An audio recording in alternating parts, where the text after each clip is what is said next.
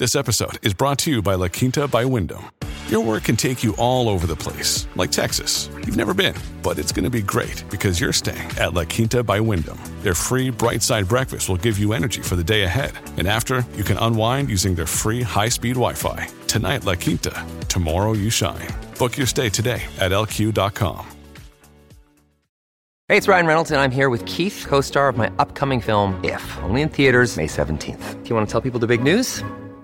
All right, I'll do it. Sign up now and you'll get unlimited for $15 a month and 6 months of Paramount Plus Essential Plan on us. MintMobile.com/switch. Upfront payment of $45 equivalent to $15 per month. Unlimited over 40 gigabytes per month. Face lower speeds. Videos at 480p. Active Mint customers by 531.24 get 6 months of Paramount Plus Essential Plan. Auto renews after 6 months. Offer ends May 31st, 2024. Separate Paramount Plus registration required. Terms and conditions apply if rated PG. Venezuela is not exactly in good shape. Honestly, if we go back and look at Venezuela's history, it really is terrifying, because it wasn't that long ago that Venezuela, which possesses the world's largest crude oil reserves, was a relatively stable democracy with one of Latin America's fastest rising economies. We are talking about a nation that was so awash in petroleum revenues that the socialist government of the late former President Hugo Chavez would spend huge amounts of money on social programs, and at one point was even providing free heating oil for impoverished Americans. Yes, my friends, I know what that sounds like. If it comes as a bit of a surprise to you, I am sure that it will for many, but in the early to mid-2000s, Venezuela's heating oil program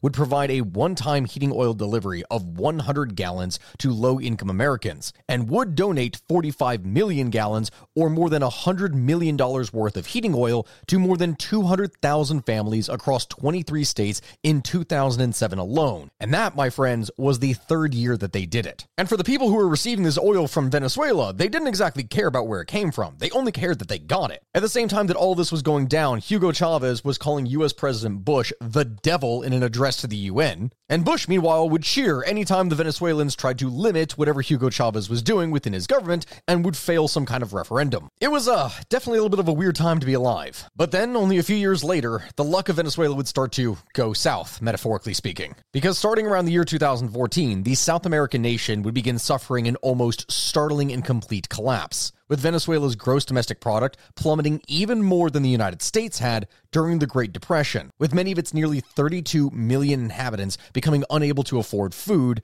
and resource-starved hospitals did not have enough soap or antibiotics, or basically any other kind of product that would be needed. And meanwhile, Venezuela's political system was just turning into complete chaos. The guy that you can see behind me here, Nicolas Maduro, he is the individual that would take over after Hugo Chavez, and he would face his own issues, including a lot of political irregularities, to say the least, within his government. And after what was more than likely an exceptionally unfair election that he won, he would manage to survive a coup in 2019 that overthrew his government and then quickly be reinstated. The resulting crisis would ultimately drive millions of people out of Venezuela in search of the most basic goods, from food, better living conditions, work opportunities, anything beyond its borders. In order to try and escape, millions of people would leave the country in order to do so. As of early August of 2023, over 7.7 million Venezuelans were residing outside of their home country. And that number, my friends, is only set to grow. So the question at this point becomes, well, how did we get here? Well, my friends, you know exactly how we do things on this channel. Before we go and cover modern geopolitics, the thing that we're going to have to do is go back and look at the history first. So let's dive into it. Naturally speaking, because we are talking about a new world country, it is something that we are going to end up skipping over quite a number of details. But to fast forward through time, for centuries the indigenous people of Venezuela would live by farming, but also hunting and fishing. Then everything would change in 1498, when Christopher Columbus would attack. Yes, I know that sounds bad, but 1492, Columbus sailed the ocean blue. You know exactly how the rhyme goes. He ends up being the first person to reach Venezuela. Then, if we fast forward by a year, 1499, there is a Spaniard by the name of Alonso de Ojeda who leads another expedition to the area. And it is actually he who would name Venezuela, Venezuela, and the reason he gave it that name is because the name means Little Venice, and after seeing a whole bunch of huts that were on stilts at the time, he's like, this is Venice. Other explorers would gradually then come to the area and would see locals who were wearing ornaments that were made of gold. And from this, you'd have, naturally speaking, because we're talking about the Spanish, many different stories that would begin to spread around, providing the basis for the legendary myth of El Dorado. God, I love that movie. And so naturally speaking, because we are talking about the potential of massive amounts of gold and wealth, people began to flock to Venezuela as well as Colombia, specifically hoping to search for their own form of legendary wealth, leading to rapid colonization. And in some areas, areas, people would find it. The opening of gold mines at Yaracuy would lead to the introduction of slavery,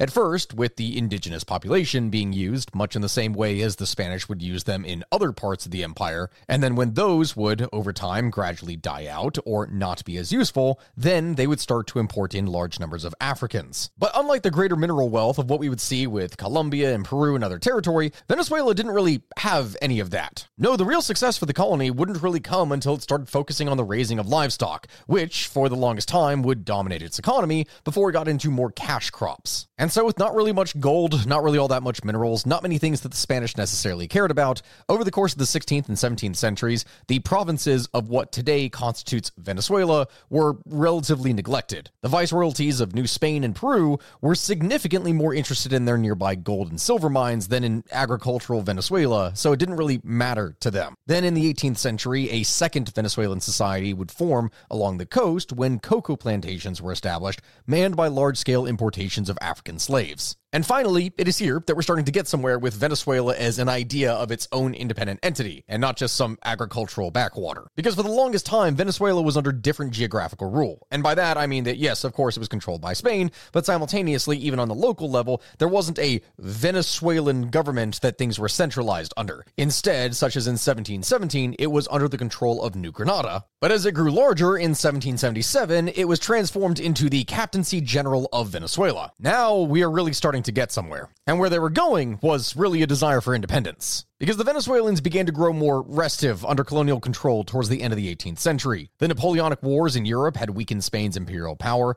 and the Venezuelans would achieve home rule after a coup on April 19, 1810, and then subsequently declare independence from Spain on July 5, 1811. What would follow would be the Venezuelan War of Independence. And on December 17, 1819, the Congress of Angostura would establish Gran Colombia's independence from Spain. After several more years, which from this time killed off half of Venezuela's white population, the country would finally achieve independence from Spain in 1821 under the leadership of one of its most famous individuals to ever exist, Simón Bolívar. Now, if you don't know this guy's story, you should definitely check out the podcast episode that I did on him, because my God, is it a wild one. But yes, he would create the state of Gran Colombia. And that, I have to say right there, would be an interesting alternate history video. What if Gran Colombia had actually survived? Now, obviously, it didn't, as we're talking about the history of Venezuela as a country, and considering the other countries that we've already mentioned that were a part of it, yeah, this was not something that ended up actually lasting. But really, at the time, no one expected just how fast it was going to fall. I mean, here we are talking about a country in 1821 that people genuinely anticipated across the world that this was going to be the next United States,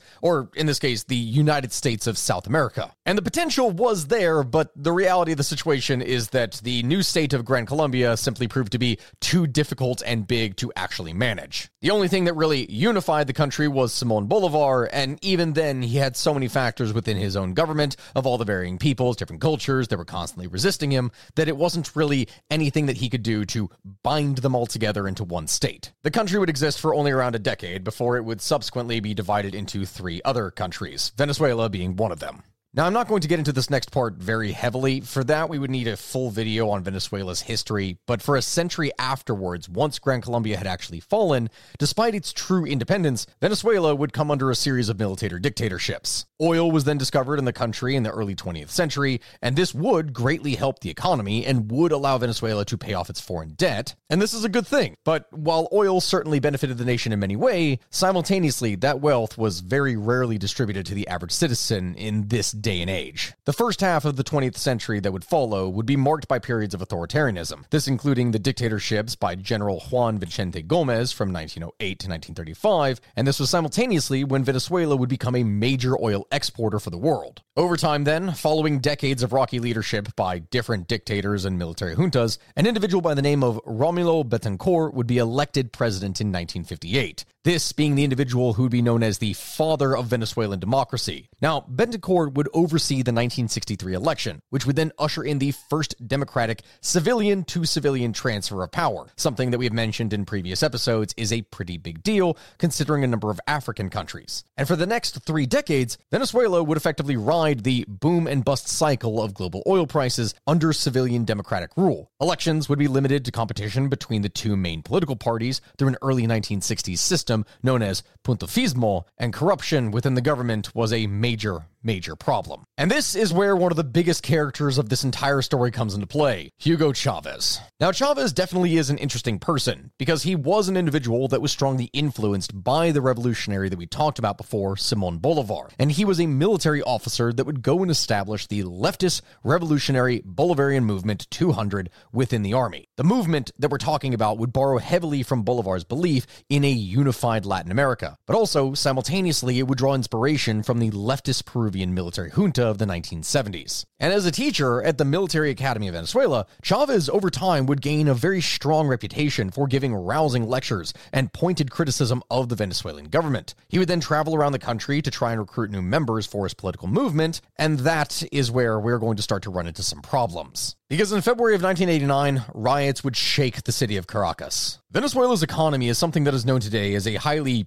unstable force, and for many people, they think that that is a recent thing, but that is really not the case. We've already talked about before about the boom and bust cycle, and what President Carlos Andrés Pérez would implement in the 1980s to try and combat this is a series of free market reforms, the so-called Washington Consensus, something that was an attempt to try and solve Venezuela's economic crisis. Later that month, Venezuelans would riot against a massive increase in gas prices, and under presidential order, the country's security forces would then brutally put down that uprising. This is something that would become known as the Caracazo, or the Caracas Smash, which to be honest sounds like an extremely awful wrestling move, but it was not going to be good for a large number of people. The government at the time would report 275 deaths that would occur, but the majority of people, and in particular the media, strongly disagree with that number, saying that the number was rather in the thousands than the hundreds. The riots and then the subsequent military crackdown would have a very strong polarizing effect upon society. The image of Venezuela being this harmonious, functional democratic state where everything was fine and dandy, well, that was gone. And because of that, Chavez would start to attract large numbers of new recruits to his movement, the Bolivarian Revolutionary Movement 200. And eventually, they would be ready to strike. Following the events that we've been talking about, 2 separate coups would take place that would be attempted by Chavez, and then afterwards his supporters, with the first one end up landing Chavez in jail, and he would remain there through the second coup all the way until he was released from jail in 1994. The coups may have failed, but simultaneously, because of how he handled it, it made him an immensely popular figure among the Venezuelan people. So much so that only a few short years after getting released from prison in 1994, he would end up achieving victory in the 1998 presidential election for Venezuela. And from there, he would embark on a new program that he was going to call 21st Century Socialism. Now, before I embarked on creating this video, one of the comments that I repeatedly got was to please not use this opportunity as a slam dunk moment against socialism. And so for all of you watching right now, yeah, I'm not going to be doing that. I'm not a person that is here to tell you the right and wrong about what kind of economic or political thought that you should believe. But simultaneously, to not talk about socialism here would be to deny a massive part of Chavez's legacy. And so we are going to have to dive into it, both the good and the bad, and see where Venezuela really started to crumble. Because over the course of the next decade and a half, Chavez would embark on a massive social spending binge, the so-called Bolivarian missions, things that were specifically designed to boost public support and help the country, but when it comes to politics, this is something that kind of goes hand in hand. Run by various government bodies and ministries, the missions would provide adult literacy programs, they would offer free community health care to impoverished communities, they would construct low-income housing for the poor, and they would subsidize food and other consumer goods. I mean, the public health clinics that we're talking about here, many of these were run by Cuban doctors. And these are things that for many different countries and places around the world, they would win praise from the international community. And while some would criticize the programs as being very inefficient and corrupt, the Venezuelan government would report that there were significant increases in literacy and at the same time, reductions in people's poverty levels. Considering what had been going on in the previous years, the actions that Chavez would take during this time would improve the lives of not just several thousand, but millions upon millions of people within Venezuela, drastically raising the standard of living within the country. But just like all things within socialism, these were still things that needed to be paid for. And how was Venezuela to do it? Well, the answer is oil. The short of it is that in order to finance all of these different educational programs, these health programs, food and housing programs, for a population of over 30 million people, that was going to require a lot of funds. And the government would have to redirect oil profits in order to address these pressing social inequalities. The Chavez-era social programs would significantly reduce poverty, but simultaneously, it would drastically increase the country's dependence upon oil. But that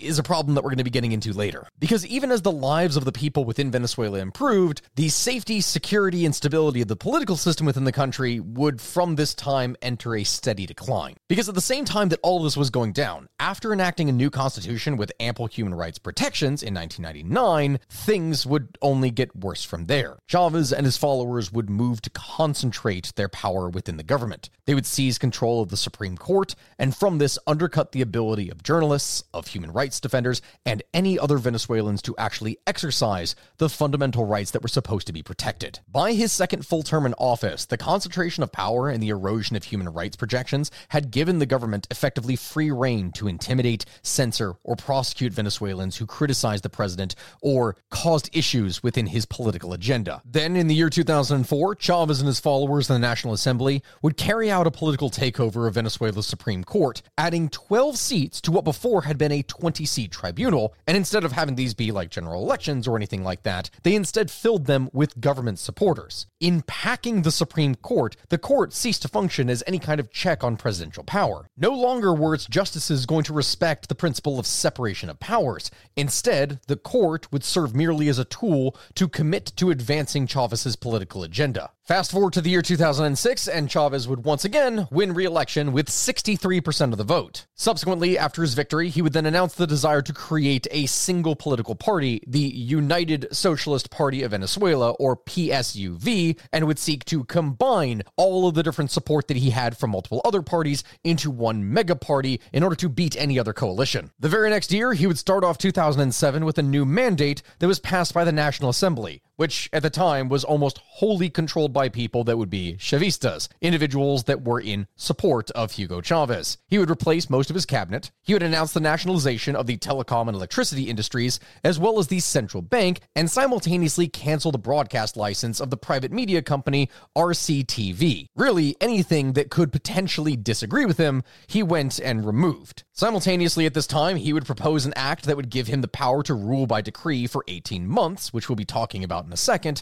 and in April, Chavez would announce the nationalization of oil projects in the Orinoco Belt, estimated by the state-owned oil company to have some 236 billion barrels of heavy crude, making this the largest petroleum reserve in the world. And of course, since we're talking about the mid to late 2000s, oil prices in Venezuela have been riding high, and for a time, they were only going to get higher. But then, of course, something happens immediately after. And so it is here, my friends, that we're going to have to stop with the history lesson, or rather, we're going to divert our attention in the history lesson, because it is here that we're going to talk about where things went really, really wrong. Oil. Because of all the things that I have listed with Venezuela over the course of this video, it keeps on coming back to two things: authoritarian populism and sweet oil. Because, my friends, Venezuela is what we would call a petrostate. And so you may look at me and go, Stack, I don't know what a petrostate is. What exactly is that? Can you explain? And yes, I can, my friends. Allow me to do so. We are going to be getting into definitions here for a second, but petrostate is a rather informal term, something that is used to describe a country that does not necessarily fulfill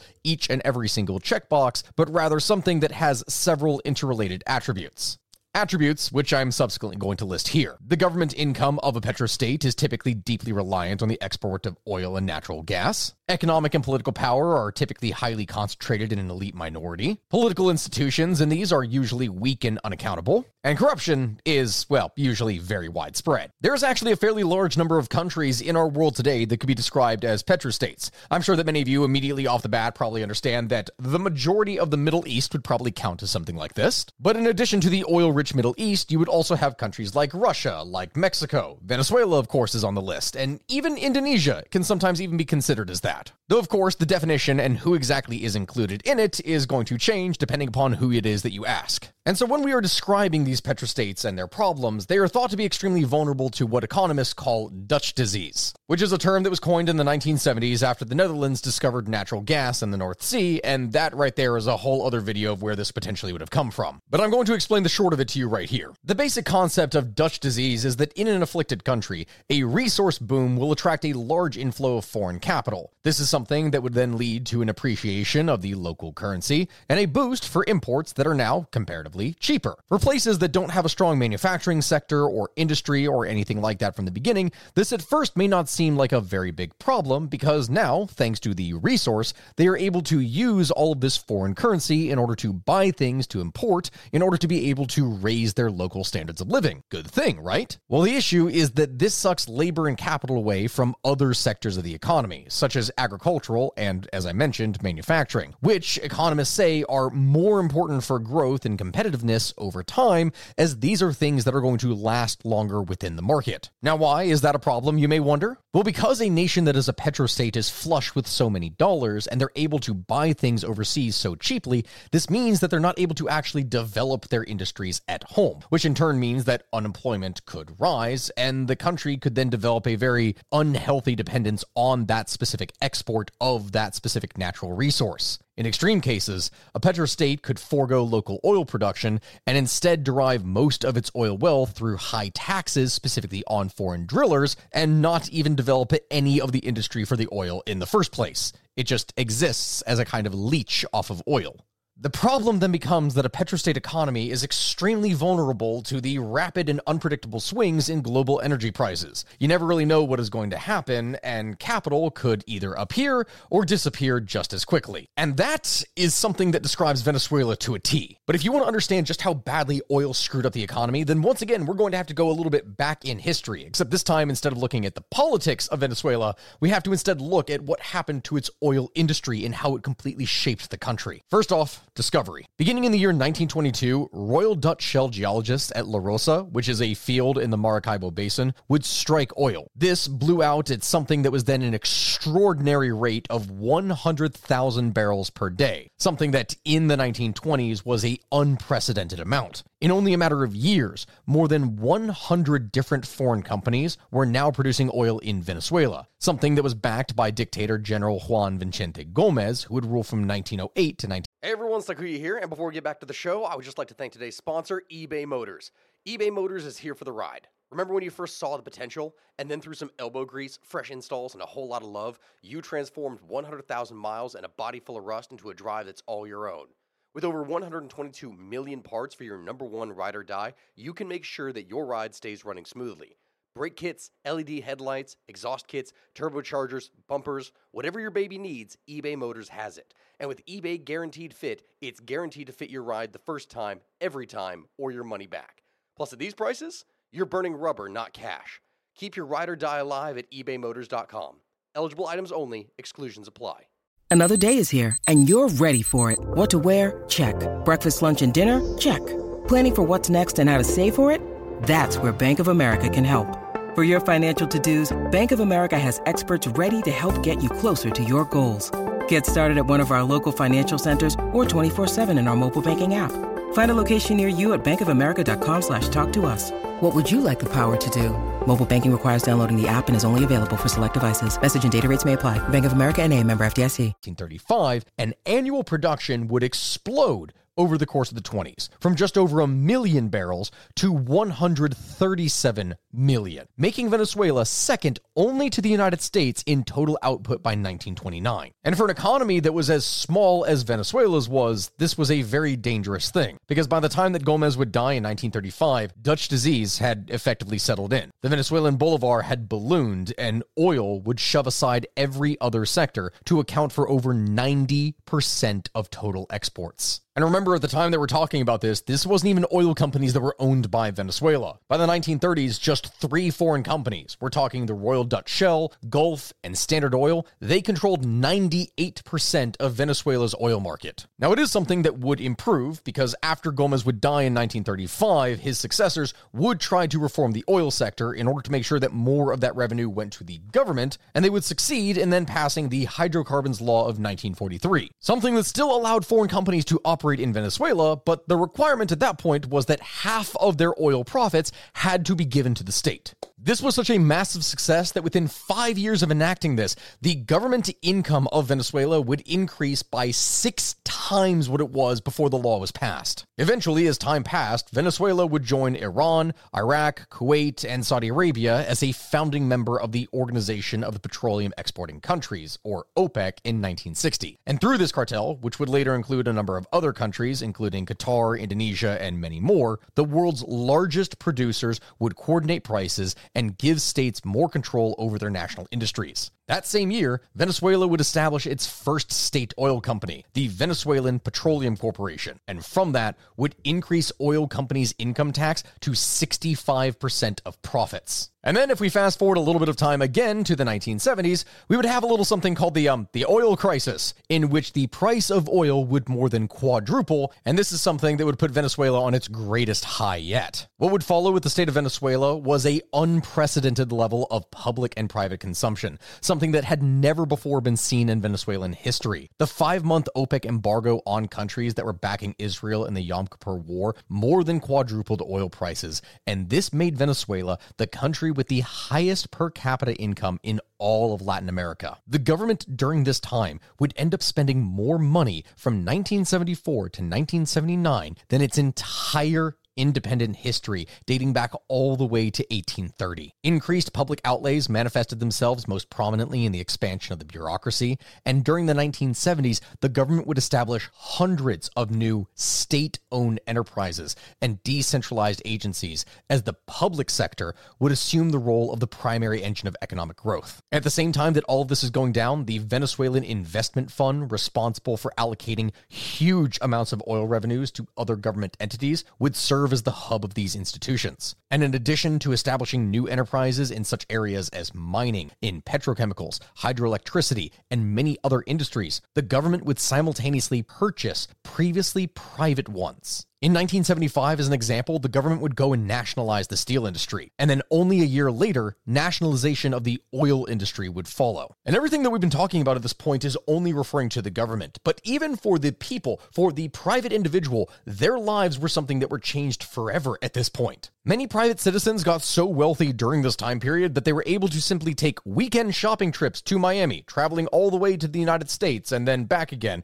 just for the sake of buying stuff, because they had that much oil money to throw around. And with so many people living their lives and with horrible spending habits like a modern 21st century bad influencer, a growing number of people realized within the country that the rate of government spending was unsustainable. But hey, that didn't really matter, and you know why? Because over the course of 1978 to 1982, as you can see right here, the price of oil surged. And when the price of oil surges, that means that even more money was going to be coming into the coffers of Venezuela. So all plans to kind of tone things down was scrapped at that time, as the government was like, well, we have a whole bunch of money. Why are we going to not spend it? I mean, we need this in order to maintain our popularity, so of course we're going to do that. But then almost immediately, in 1983, as you can see right here, the price of oil plummeted. And so that, combined with soaring interest rates, would cause the national debt to multiply by a massive amount. With the fall of the price of oil, this meant that the revenues could no longer support the vast array of government subsidies. It couldn't support the price controls. It couldn't support the exchange rate losses.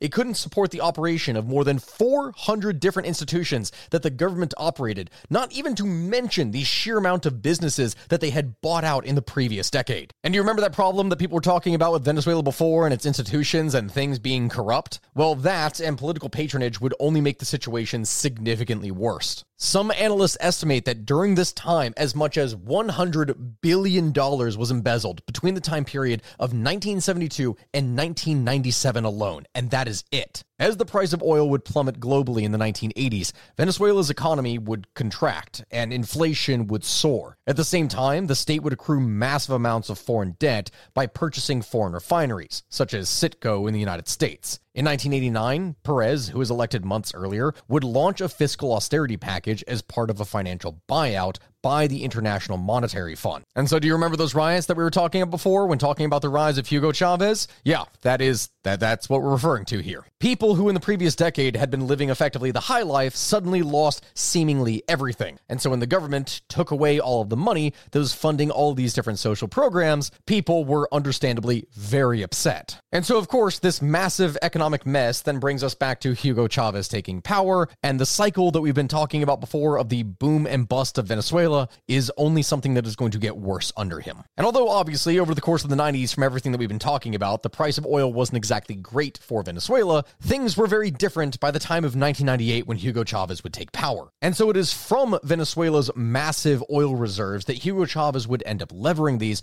along with the rising crude oil prices in order to start to provide subsidized goods and services back to the Venezuelan people, cutting the extreme poverty rate by 15%. However, years of economic mismanagement and corruption under Chavez would, over time, transform the more capably managed state-owned PDVSA oil company into something that arguably was a dysfunctional, corrupt, and bloated institution that instead of being run by competent individuals, was more run by the military and political allies that didn't have any kind of experienced technicians. Chavez, during this time, would also strongly deepen Venezuela's dependence on oil exports, with fuel as a percentage of total exports rising from 71% in 1998 to close to 98% of Venezuela's export economy in 2013. And so do you see where potentially we may be going from here when talking about the boom and bust cycle? Yeah, as you can see right here. The complete collapse of oil prices in 2014 would then lead to a rapid economic decline for Venezuela. But hey, I'm getting ahead of myself here. We are not quite there yet. The government under Chavez has to first get significantly more corrupt and worse. And here's what I mean. By the time of 2010, Chavez has been in power for 12 years at this point, and yet in the elections that take place during this time, the Venezuelan opposition coalition manages to win 65 seats out of 165 in the National Assembly election. Now, this is not something that means that they can take over the government, but simultaneously, it does mean that they are able to break the two-thirds majority that President Hugo Chavez's Socialist Party of Venezuela had held since 2005, weakening their power. Or at least it was supposed to, because before the newly elected members could take office, a pro-Chavez assembly then allowed him to rule by decree for a period of 18 months, during which he would change term limits, he would redistribute oil revenues, and redraw congressional districts. The redistricting would ensure that Chavez's party would actually manage to retain a majority, so despite losing the popular vote to the opposition party, they would still manage to hold power. Chavez's popularity had slid in recent months, something that was driven down by high crime rates,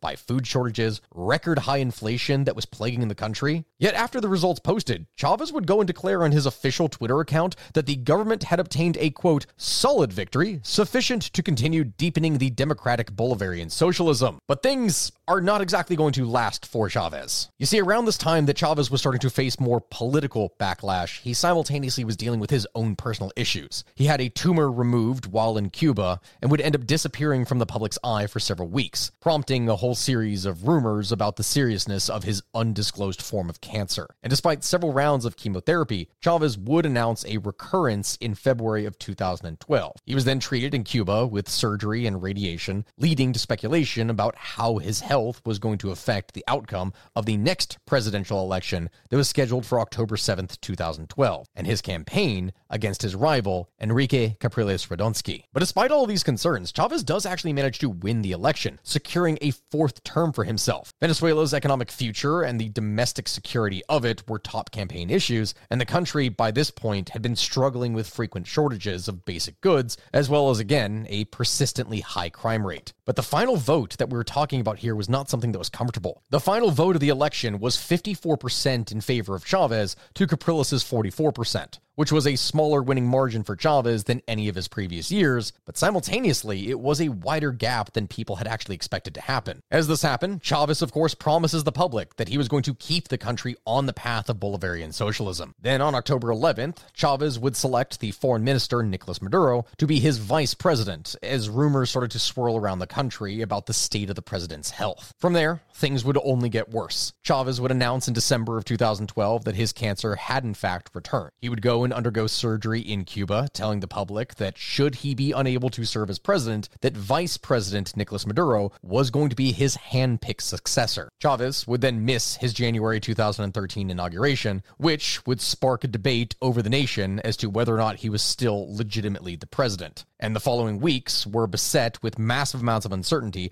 as protesters started to demand clarity on what exactly was going on with him. Chavez would return to Caracas on February 18th and would announce via Twitter that he was going to continue his treatment in Venezuela. But this is not something that would end up lasting, because Maduro would end up announcing on March 5th that Chavez had died. In 30 days past that point, new elections were going to take place. And this, my friends, is where everything kind of hits the fan. Following the death of Chavez, what we would see is a heated presidential campaign that would ensue between the acting president, Nicolas Maduro, and the opposition leader, Enrique Capriles. Weirdly enough, during this time, early polls, when looking at the entire thing, predicted that Maduro had a double-digit lead. But when the election actually would occur on April 14th, as it turns out, things were significantly closer than anyone had actually anticipated. As in, significantly closer. Maduro ended up winning the vote with 50.6% of the vote in comparison to Capriles' 49.1%. And you can see from the image that is behind me here, this is something that came directly out of Venezuela during this time. You can see just how hard the government was trying to twist things in Maduro's favor to give the impression that more people supported him than they actually did. No, this is a prime example of a way to severely screw with graphs. Naturally, because of this, Enrique would demand a recount, but no, that is not something that they were going to do. Maduro had power, and now he was going to keep it. Almost immediately after Maduro goes and wins the election, he uses his authority that is given to him by the National Assembly to enable him to rule by decree. But even the president of Venezuela being able to rule the country by decree is not something that is able to stop the price of oil all over the globe from decreasing in price. And from that was going to pull the economy of Venezuela down with it past 2014. Remember when I said this earlier, but oil would account for 96% of Venezuela's exports. So when the price of crude oil would collapse in 2014, the economy would naturally take a major hit. According to the International Monetary Fund, the Venezuelan economy during this time shrank by 30% over the course of 2013 through 2017. Government revenues would naturally plummet along with oil prices, and with fewer US dollars to spend on imports, this meant that there was a severe scarcity of many products. But compared to 2003, the impact of this was significantly stronger. Reliance on food and consumer good imports increased during the oil price boom, and domestic production had decreased after years and years of added regulations, from price controls, from inefficient operations of nationalized businesses, from all these varying things that the government had done to take over the country, and now it was coming back to bite them in the rear. In addition, there was a greater reliance today at that point on the government for the distribution of goods and services than at any point in time previously. Store shelves just became bare as the black market prices for many basic goods like toilet paper or bread skyrocketed. And so what was the answer that Maduro had in order to try and fix the issue? Well, he did what every great country does during this time. He printed money. Lots and lots of money. As the government of Venezuela went and printed more money to pay for goods, the value of it, naturally, as printing money goes, became less and less and less, plunging the country into years-long hyperinflation, which was on pace to hit 10 million% in 2019 and led to a de facto two-currency system, one in which you had the Venezuelan bolivar, which wasn't able to be used, and the US dollar, which could actually be used to purchase things. And I will give you an example of that. Do you see the chart that is behind me right here? Well, that, my friends, is the cost of a cup of coffee in Venezuela in the year 2018, specifically in May of 2018, where a cup of coffee would cost around 2 million bolivars. Whereas before, in the previous month, in April, the cost had been only 190,000. The 3-month annualized inflation rate during this time was 1.2 million%. That is a level of hyperinflation that we have not seen since Zimbabwe back in 2008, or even going back to Germany in the 1920s, which that right there is probably something that would be its own very interesting video for either one of those. If you want to see any one of those videos, please let me know down in the comment section. And so, okay, the economic situation is bad, but guess what? The political situation is only going to get worse, because as the economic situation gets worse inside of the country, Maduro's regime would then go and arrest any opposition political leaders that were going against him, and simultaneously shut down any news websites, detain journalists. Basically, anyone that was criticizing him was going to disappear. And this, of course, was going to lead to vast amounts of criticism from the United Nations, as well as other countries like the United States. And this is where sanctions come into play. You see, my friends, it was under the Obama administration that the United States would first implement the first sanctions on Venezuela. In December of 2014, the U.S. Congress would pass the Venezuela Defense of Human Rights and Civil Society Act, which specifically directed President Obama to impose sanctions on Venezuelan security forces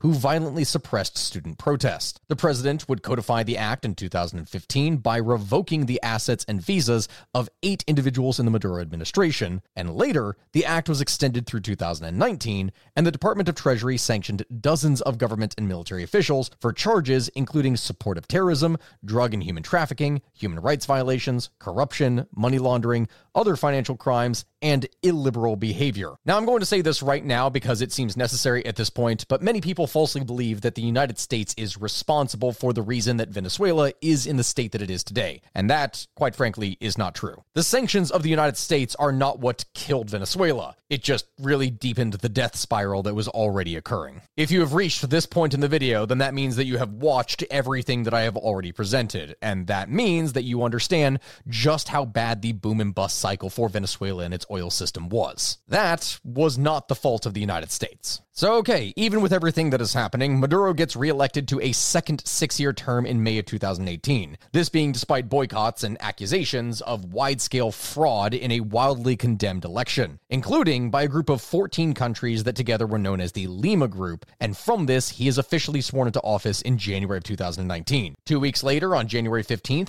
the National Assembly would go and declare Maduro's election illegitimate, and the opposition leader at the time, Juan Guaido, would announce that he was going to assume office as interim president until, quote, free and fair elections could be held. This being in accordance with succession rules in the 1999 Constitution. Guaido at the time was quickly recognized as interim president by the United States, by Canada, and most of the European Union, as well as the Organization of American States, but Maduro would at the time retain key support from several major countries, states including China, Cuba, Russia, and Turkey. The resulting political standoff would see an increase in U.S. sanctions against Maduro's government, including targeting his oil shipments to Cuba. This being because Maduro had increasingly during this time relied on Cuba's military as well as intelligence to support him and his efforts to stay in power. At the same time that all of this goes down, threats of sanctions on third parties that were linked to Venezuela's oil sector and the discussion of potential military intervention did occur, but ultimately, the actual intervention or other steps did not occur. Russia, during this time, meanwhile, would continue to support Maduro's government, sending Russian troops to Venezuela in March of 2019 and helping the government to evade sanctions on their oil industry. China would, of course, continue to back Maduro's government, offering help in order to rebuild the national power grid and support the failing country. And Venezuela, during this time period, really was failing. As the country was falling apart, millions of people were fleeing the country itself, with thousands of them fleeing daily by early 2019. As some of the most skilled workers in the country fled the country itself, this is something that would exacerbate Venezuela's economic woes, and its poorly maintained infrastructure then led to countrywide blackouts in March of 2019 that left millions of people without power. Then in April of 2019, after years of denying the existence of a humanitarian crisis and refusing to allow foreign aid workers into the country, this being because Maduro believed that aid shipments were in fact a political ploy by the United States, the president would allow the entry of a shipment of emergency supplies from the Red Cross. And remember, as I said earlier, since the situation had been deteriorating since 2014, millions of people had fled from Venezuela, with over 7 million of them now being outside of the country, and 6 million of this being in other Latin American countries. 2.5 million of that are in Colombia alone. Overall, Venezuela represents the world's largest international displacement crisis. The exodus at the same time has caused a regional humanitarian crisis, as neighboring governments also struggle to absorb refugees and asylum seekers. Moreover, because the government has been unable to provide any kind of real social service, Venezuelans face severe food as well as medicine shortages. For many people during this time period, they firmly expected that Venezuela as a state was going to collapse and disappear entirely. But that didn't exactly happen, at least not yet. Despite the increased pressure and sanctions of early 2019, Maduro wasn't just going to hold onto power, he would actually manage to solidify his grip on power. Over the course of 2019 and going into early 2020, Maduro would suddenly implement a whole series of economic reforms, including ending price controls, allowing dollar transactions, slashing the Bolivar currency circulation, as well as initiating a series of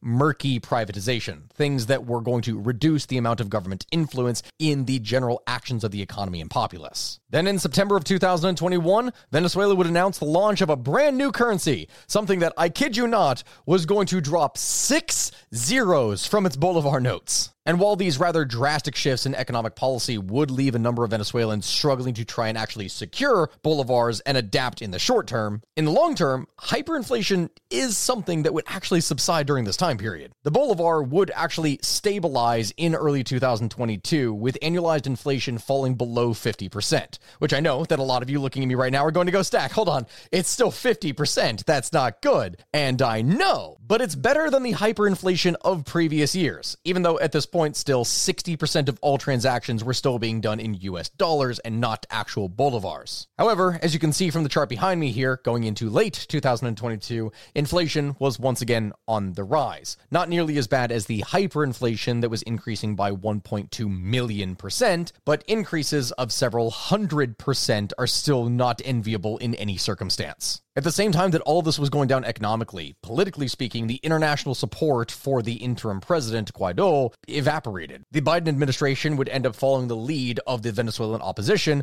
who would revoke recognition of Guaido as the actual president, as Venezuela's legitimate leader. And as Maduro would manage to hang on to and concentrate his power locally, simultaneously international events would change things for Venezuela. You see, my friends, going into 2022, Western officials would open up limited dialogue, with limited amounts of Venezuelan oil being able to be sold to the United States and others again after the whole war with Ukraine and Russia would happen. And for that being something that is still ongoing is something that, naturally speaking, has thrown the entire oil economy into question. And if there's one thing that the world does not want, it is hazardous oil prices. Still, though, despite the saving grace for Venezuela that was the Russo-Ukrainian War, the future is not exactly happy for Venezuela. It's looking rather bleak. The curse of its oil, coupled with its authoritarian tendencies, everything that I have been talking about and explaining today, well, this is still something that may lead to the total collapse of the state here in the future. But really, only time will tell. Everyone, thank you very much for watching. This has been Sakuya with the History of Everything podcast YouTube channel. I appreciate all of you for being here. Remember to like, comment, and subscribe. And if any of the ideas that I presented over the course of this video sound like they would be fun to make into full videos,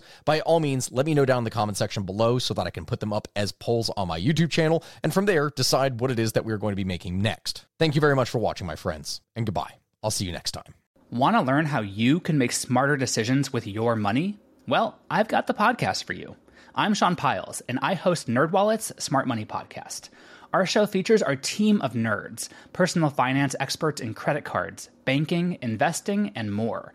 And they'll help you make the most of your money while cutting through the clutter and misinformation in today's world of personal finance. You'll get clarity on strategies to help you build your wealth, invest wisely, shop for financial products, and plan for major life events. Listen to NerdWallet's Smart Money Podcast wherever you get your podcasts. All you need is a few minutes to start your day off with something historic when you listen to the This Day in History podcast. Every day there's a new episode for you to listen and learn about what happened that day way back when. So listen and subscribe to This Day in History wherever you get your podcasts. That's This Day in History wherever you get your podcasts.